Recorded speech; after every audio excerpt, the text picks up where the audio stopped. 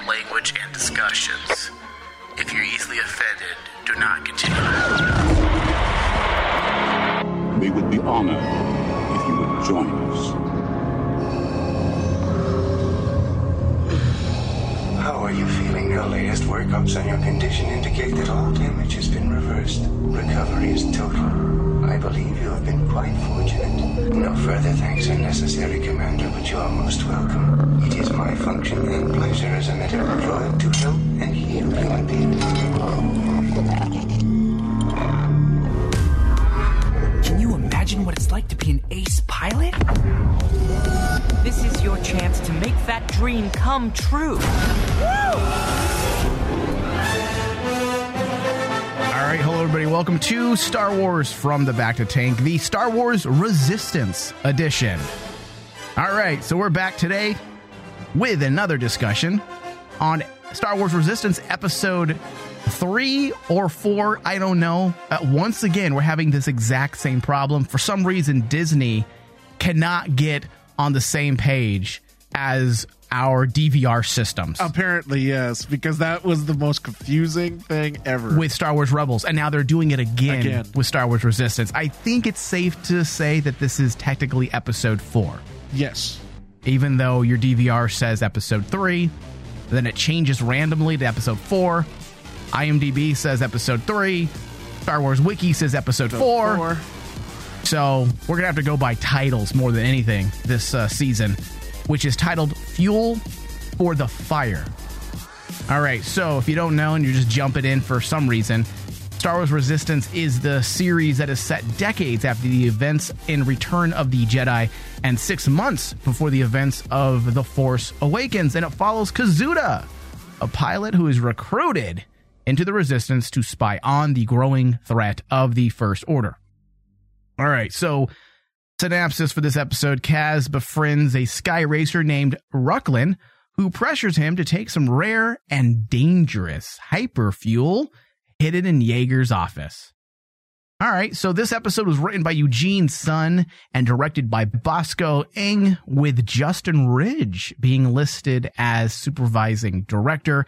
And once again, with this episode, you do get the sense that Ridge is definitely, without a doubt, overseeing this episode, because when you look deeper, there is more to the episode than meets the eye. Yes. Even though episode 4 takes a few steps back and slightly back into the absurdity, into cartoon absurdity, into sandwich territory. Yeah, still though, it is better than the pilot episode. We have an episode that takes us time away from the main story, so it seems to build upon Kaz's struggle to assimilate and fit in or blend in with the rest of the crew and the peoples of the Colossus. Yes. The relationship between Kaz and Yeager has come to a boiling point, and I'm hoping that Kaz's struggle to fit in and his inability to accept that he must be perceived as a normal dude or mechanic is all a part of the overall development of the story. I'm hoping it's not just them biding time. I'm hoping they're actually using this as a way to build and progress our characters. Yeah. That Poe Dameron placed him on the Colossus purposely. Not just, hey, come over here and start spying for me. He didn't just make him a spy, but perhaps him becoming a spy is also the key that will unlock the mystery behind Yeager. I feel like there's two things working in tandem here. At face value, you get a series that's about Kazuda, but then as we progress along, we realize that there's dual narratives. And it's not Poe Dameron. We were told that Poe Dameron would be the face of the show along with Kazuda, but it's not. It seems to be a dual narrative about Kaz and Yeager, and not necessarily about their relationship per se, but about them as individuals and how they're going to proceed moving forward. It seems to me more and more that Poe and Yeager have a past, which that's been stated. Yeah, that's been stated. Poe knows that Yeager will train Kaz to be a spy by teaching him how to fit in and not draw attention. This is where the episode gets good for me, when you really start digging in deep. yeah, Yeager doesn't want to have any part of that spy business, right? Yeah. Yeah, he doesn't want to have any part of that. He's already said it. But Poe knows that if he places Kasuda there, that Yeager will, in fact, get involved in some way. In some way. A lot of what we saw in this episode seems to be a bit more thought out than we had previously stated. Dave, I know when you and I first watched the episode, we kind of rolled our eyes. Oh, man. Yeah. And I was frustrated because I was like, yo, Yeager, the dude was a fucking pilot for the New Republic. He don't need to be no fucking mechanic. He doesn't need to do the duties for reals. Yeah. But upon second watch, I noticed that it was more about fitting in and becoming a ghost of sorts. Easily forgotten. Don't create any chaos that's going to draw undue attention. I can see your point in bringing that up, especially when you take a look in some of the narratives that a lot of Star Wars writers are now trying to actually show, which is characters like Yeager, who basically come from that time period of the Old Republic where they don't want to be part of anything anymore.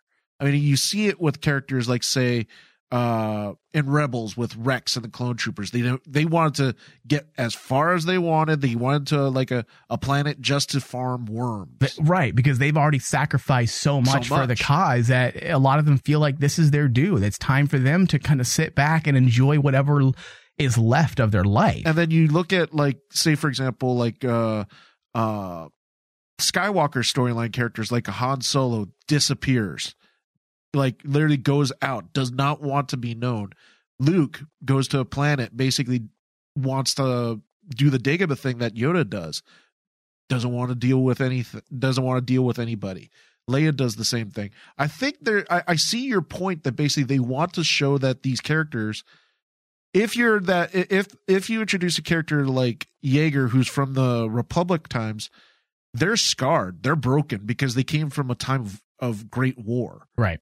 And, you know, it's now for them, for the adults, it's kind of like DJ in Last Jedi, where he's basically don't join. He's telling Finn, don't choose a side. Yeah. Because both sides, they learned that in war, both sides are at fault. And I think I see your point in basically trying to show that parallel, because when you think about it, Kazuda is very young. He's very naive. He wasn't born in that time. He didn't live through a war period, so he doesn't understand that basically just simply joining the resistance and, you know, doing the proper thing and wanting to fight the unknown threat that is the First Order and blah blah blah blah blah. It sounds great on paper, but a lot of times characters like who are young don't understand what it costs. Right. Or what it entails to actually be a spy or a soldier or pilot or fighter within the Republic or the Rebellion or the Resistance. So I feel like all of this is a grand plan set out by Poe Dameron. And this will ultimately, I believe, is going to pan out to be a twofold development. Poe knows Yeager's reluctance to get involved with the Resistance. And in a way, it seems like Poe has borrowed a page from Yoda's playbook.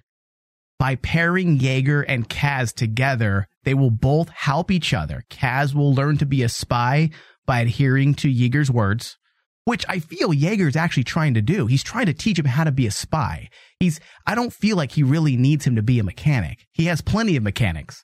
That's the thing. It's about, like, why does he name Kazuda a mechanic? That's why I feel like there's more to it. Even though Yeager doesn't want to be involved, Poe put him there for a reason, to learn, not just to lie in wait and be protected from any potential threat by Yeager. Poe put him there because Poe put Kazuda there with Yeager, knowing that Yeager would train him.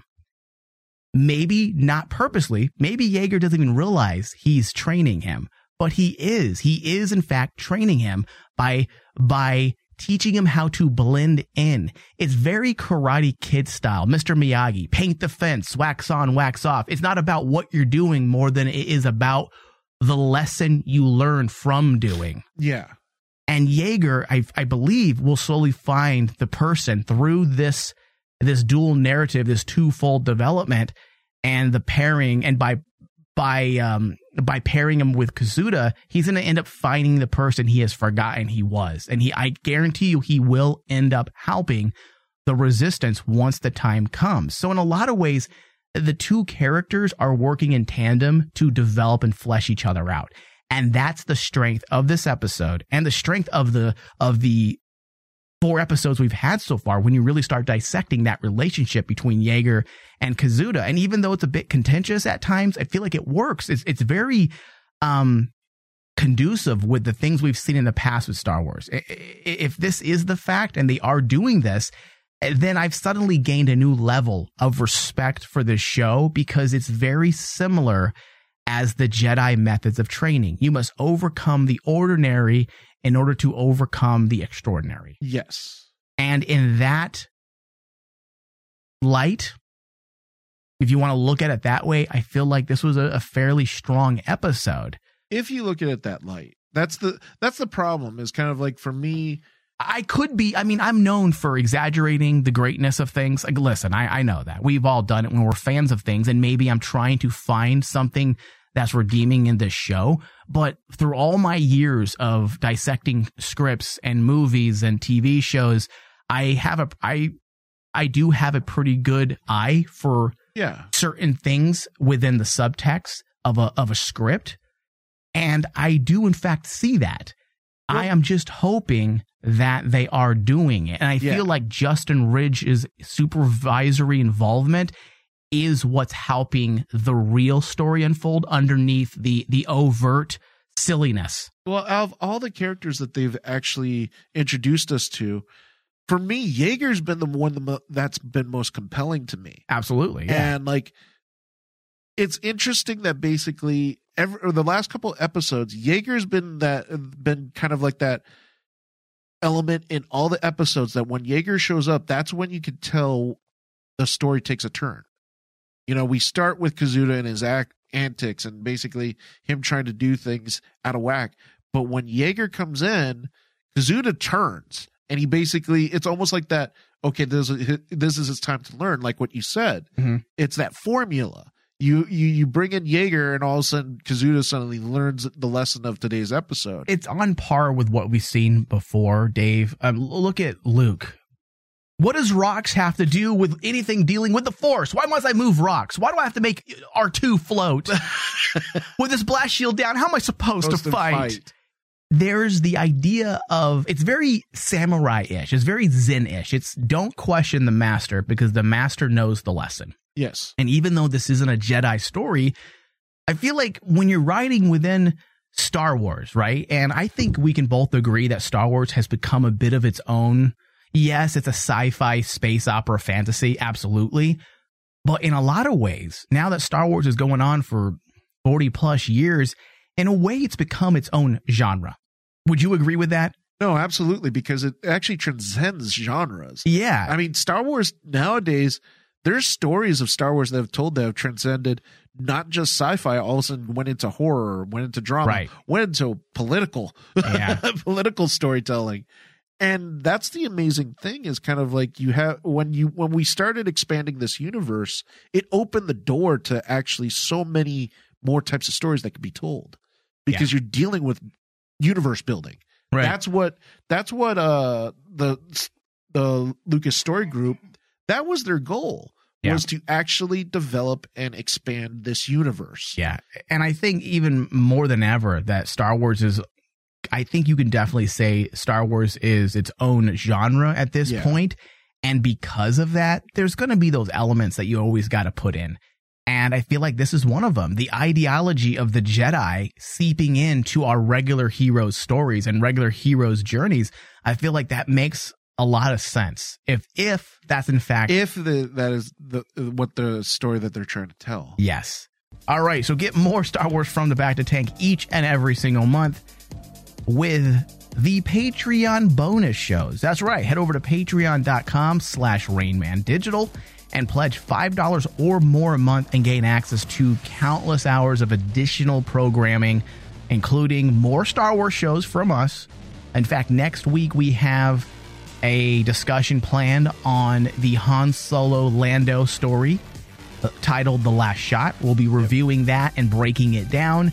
Also, the Solo, a Star Wars story adaptation, has been released. Issue number 1.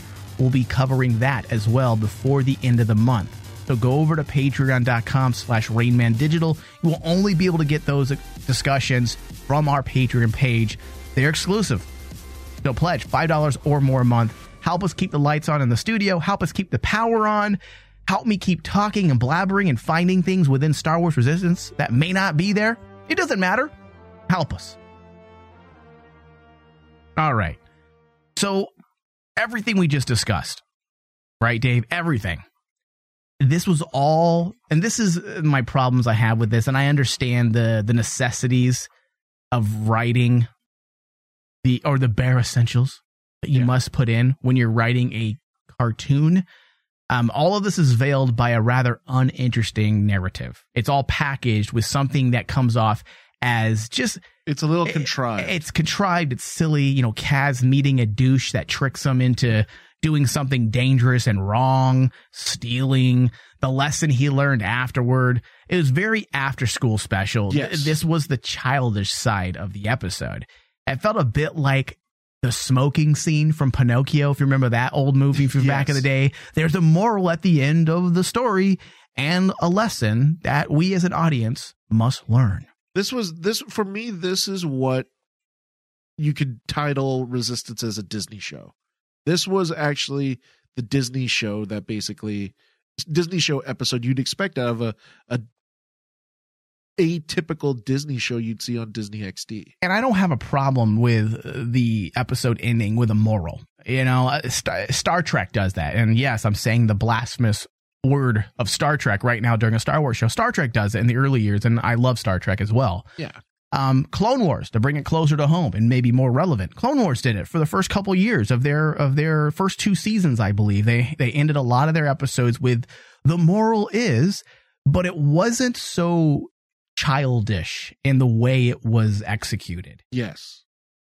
This one, like the moral in this episode was you're so a good person. That's literally what Yeager said at the end.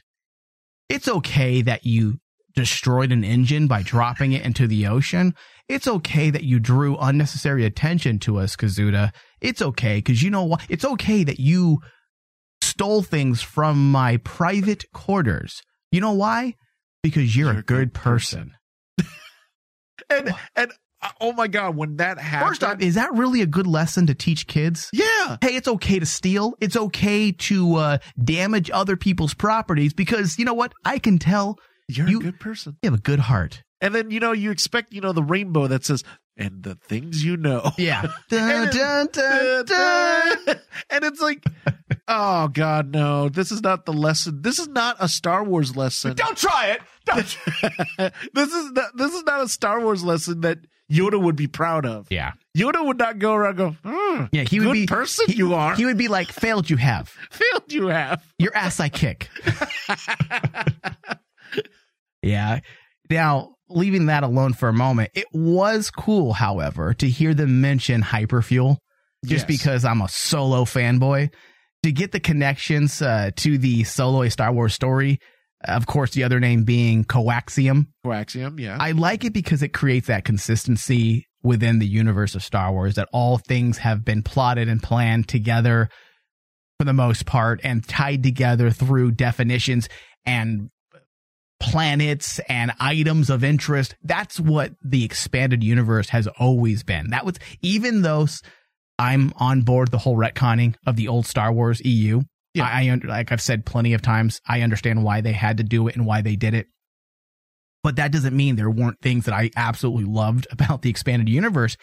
And a big part of that love for the expanded universe had a lot to do with things like this, simple things like hyperfuel and coaxium, and things that are introduced in one book are now carried over. And it's not just carried over once or twice, but it's now forever a part of Star Wars canon until Disney retconned it, of course. But it's always a part of Star Wars canon. And you always see other writers, other comic book writers, other novel writers, you always see them pulling those things to use them in their story. And it just creates an overall consistent tone to the universe.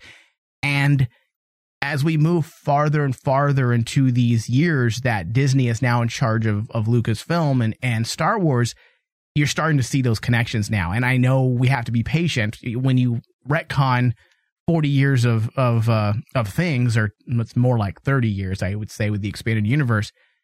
It's going to take time to kind of get back there and make the world feel complete yet again. Complete again. But little things like that give me hope that we're going to keep getting those connections. And obviously, when you introduce something as important as coaxium, as being the source of hyperfuel, that's something you can't just shrug off and pretend never existed. That's now part of pretty much every, I would say, spacecraft at this point, right? Yeah, and that's what I liked about one of the positives of this episode was it kept tight to its continuity. Like it treated the hyperfuel like this is rarity. This is absolute rare to actually get it. To show the importance of hyperfuel and coaxium, because remember in Solo in the Solo movie, they basically said that this planet was the only one of the few planets that basically coaxium can be farmed at, and that's why hyperfuel was so expensive, and why at that time the Empire was so like heavily wanting to actually take control of like planets that had coaxium. Yeah. But the thing was only the crime syndicates actually controlled it. Yeah. I wonder if Dryden Voss and Darth Maul would take a sandwich over their over their delivery of coaxium. Do you think if the writers that wrote Resistance wrote Solo: A Star Wars Story, do you think they would have solved the problem that way? Right when Dryden Voss was about to get really angry because he didn't have his shipment of coaxium, when the governor shows up, and Han Solo and Beckett decide to just cook up a nice, tasty sandwich for Dryden Voss. Do you think that would have worked? Instead of that, basically, the very first time we meet Dryden Voss, he kills the one governor of that planet. Yeah. And the governor just turns to him and goes, but I made you a sandwich. Yeah. I mean, Darth Maul probably would have been very happy with the sandwich. He would have used the Force like Anakin in Attack of the Clones did to eat the pear. To eat the pear. Master Obi-Wan would be very upset. I'm going to make the perfect Jedi sandwich. Hold on. Oh, man. All right. So the biggest what to fuck of the episode was the random creepster / rapist that was trying to sleep with Kazuda. Yes. I mean, what the fuck? I'm glad you brought this up. I'm glad I'm not the only one that saw this. Dude, that dude was a fucking pedophile. Yeah, he was. What the fuck was Disney thinking?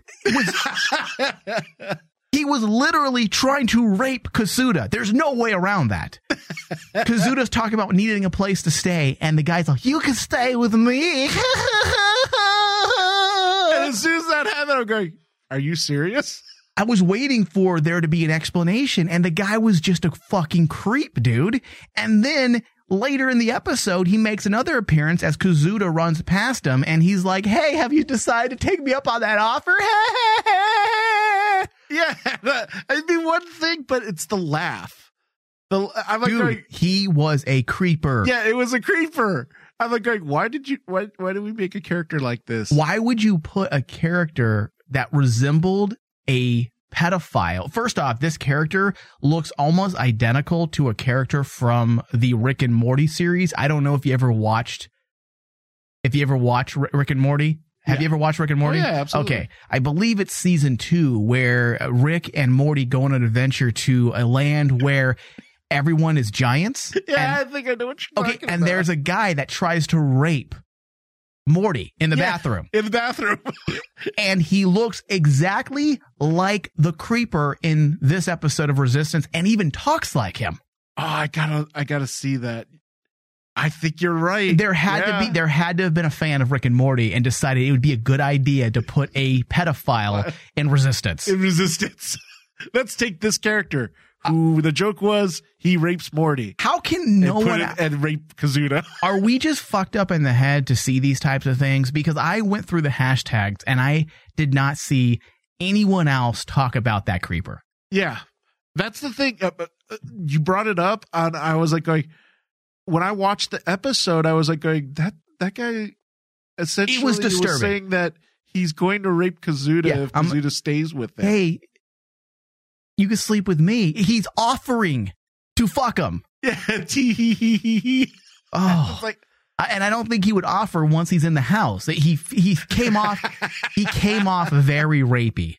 I don't know what they were doing. I don't know if it was meant to be an old lady.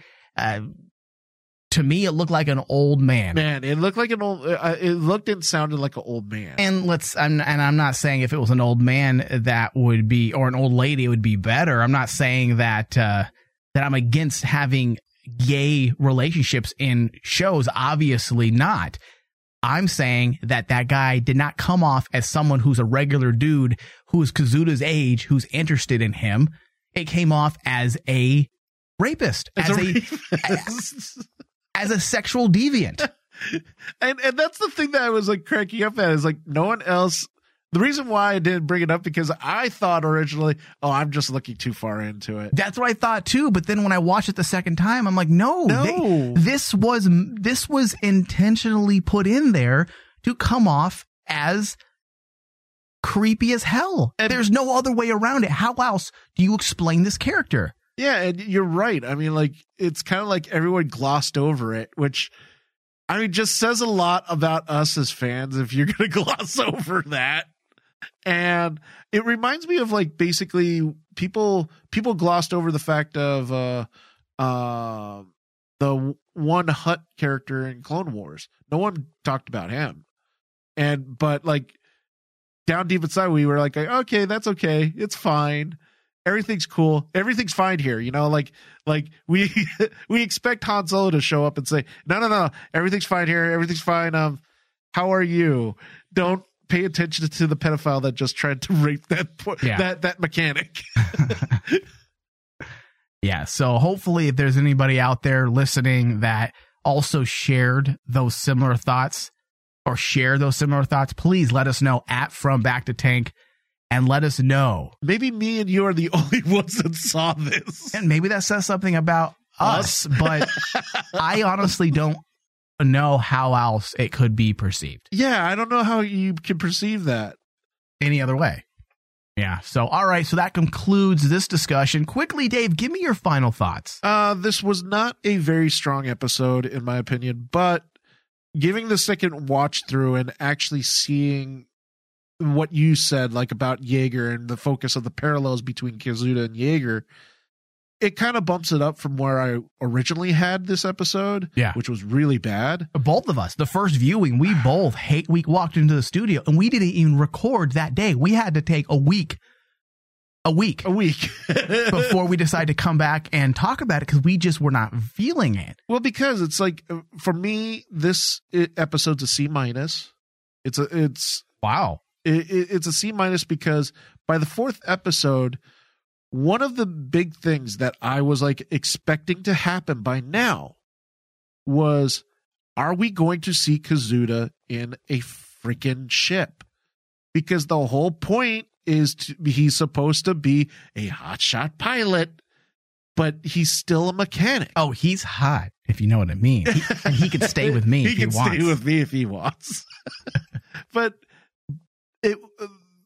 it just seemed like this episode reminded me of like the early Clone Wars episode where they have the random droid episode that has nothing to do with any of the other characters.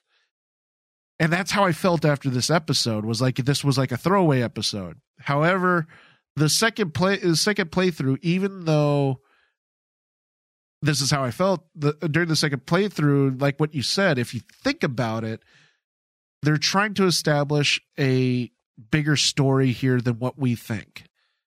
Hopefully, which is the parallel between Yeager and Kazuda.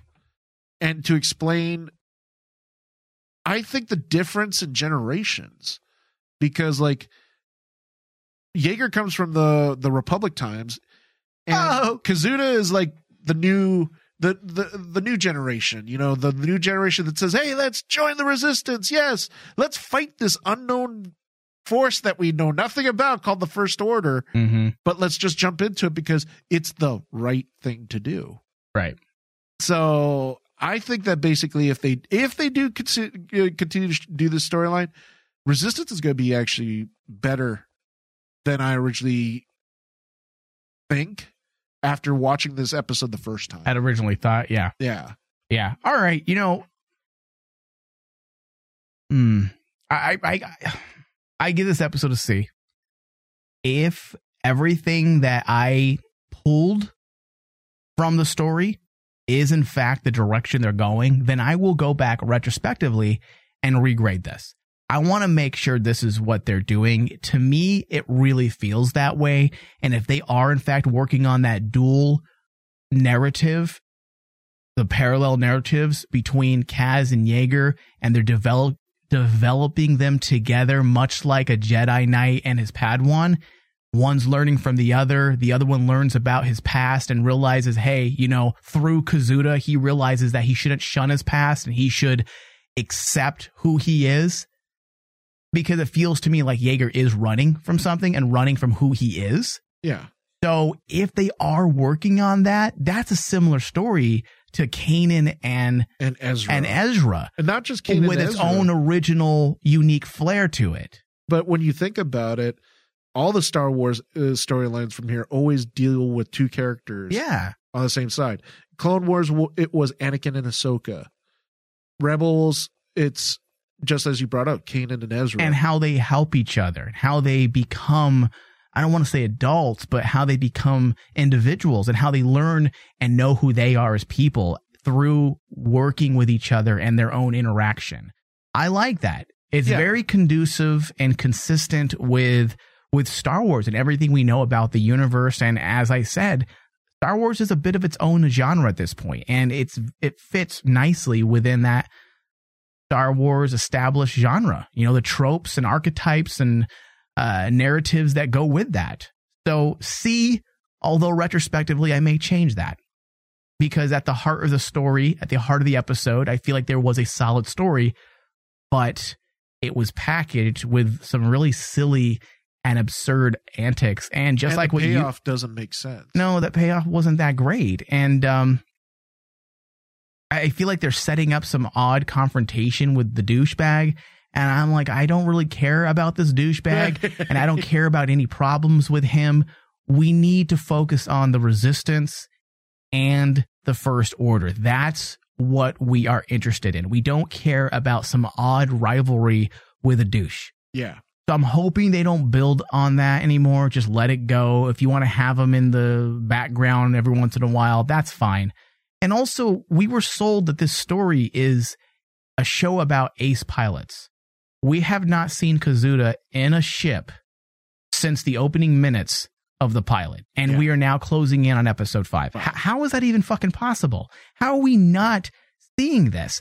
If this was not sold as a World War II anime style ace pilot show, then I'd be like, all right, I'd be a little patient. But we have got to see Kazuda in that cockpit once a week. You got to give Kazuda something that makes him at least look credible. Can you imagine an episode of Voltron without the Voltrons? You know what? We're going to go about 4 episodes without the Voltrons. We're just going to focus on these people and that's it. No, they would never do that because they sold the show as a Voltron show. I'm using them as an example because it's fresh in my mind right now, the new series on Netflix. The same thing with this. I mean, we got to get him in that seat. And some people may say, Dave, you know, be patient. Mike, be patient. And I will be, but I feel like it's weird that we have not seen him in a ship yet. No, I'm in the same boat as you. Is like it's odd that basically we have yet to see Kazuda as the quote unquote hotshot pilot he wants to be. And it's like introducing Star Wars Rebels with Kanan and Ezra, and we never once see their abilities as Jedi for 6 or 7 episodes. For 6 or 7, I'm like, that's fucking weird. That's weird. Kanan was introduced as a Jedi immediately at the end. At the end, and it was a big payoff. That's the thing that I'm kind of frustrated with Resistance. The pilot, right? Yeah. And that's the one thing I'm kind of frustrated with Resistance is it's missing that one epic, oh my God moment in the beginning of the season to make you care about the story. I just don't know why, Dave, they are stutter stepping with this story.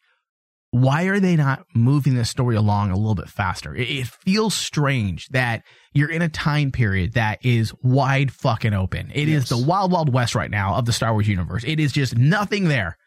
Nothing. And you're telling me that you can't tell an ongoing story that's relevant? So I'm hoping that changes really soon. I can't imagine them stutter stepping for another 3 or 4 episodes. We have to see something that's a game changer for Kazuda very soon. Yeah. It says a lot that basically when you think about it, the last 4 episodes, the most epic moments have dealt with seeing the First Order.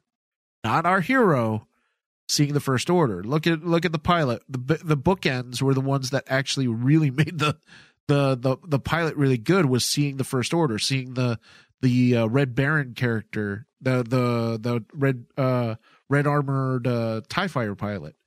That was all cool. That has nothing to do with our hero yet, because our hero has no idea they exist. Yeah. So that's why I'm very confused why they're just like what you said, stutter stepping. I think they're taking like their baby steps. They're like trying to be safe. Yeah. And you can't be safe. Look, Rebels was not safe. Listen, we all have to be safe. We all should wear protection, Dave. Don't teach. That's not a good lesson to teach.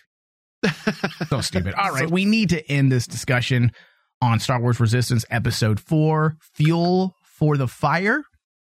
Was that the name of it? Yes, Fuel for Fire. Fuel for the Fire. I want to thank everybody for listening. If you miss any part of this broadcast, you can always find us on iTunes, Stitcher, Google Play. Just search Star Wars From the Back to Tank. Also available on the Rain Man digital app. That's our network app where you can take all of our shows on the go with you anywhere you go, including the live channel, RM Channel 001, and you can listen to our live shows straight from your mobile device. Just search in your iOS stores and Google Play. Just search Rain Man Digital. All right, David, thank you. Thank you. May the Force be with us. Hello, this is Stormtrooper 1, and if you've missed any portion of the show, you can always head over to FromTheBackToTank.com and listen to the show at your leisure. We're also on Stitcher, Smart Radio, Stitcher.com, search Bacta, and add us to your favorites. Thank you, and listen responsibly. And may the Force be with you. And long live. Thank you for listening to From the Back to Tank. And From the Back to Tank is executive produced by Michael Flores and Dustin Lucas.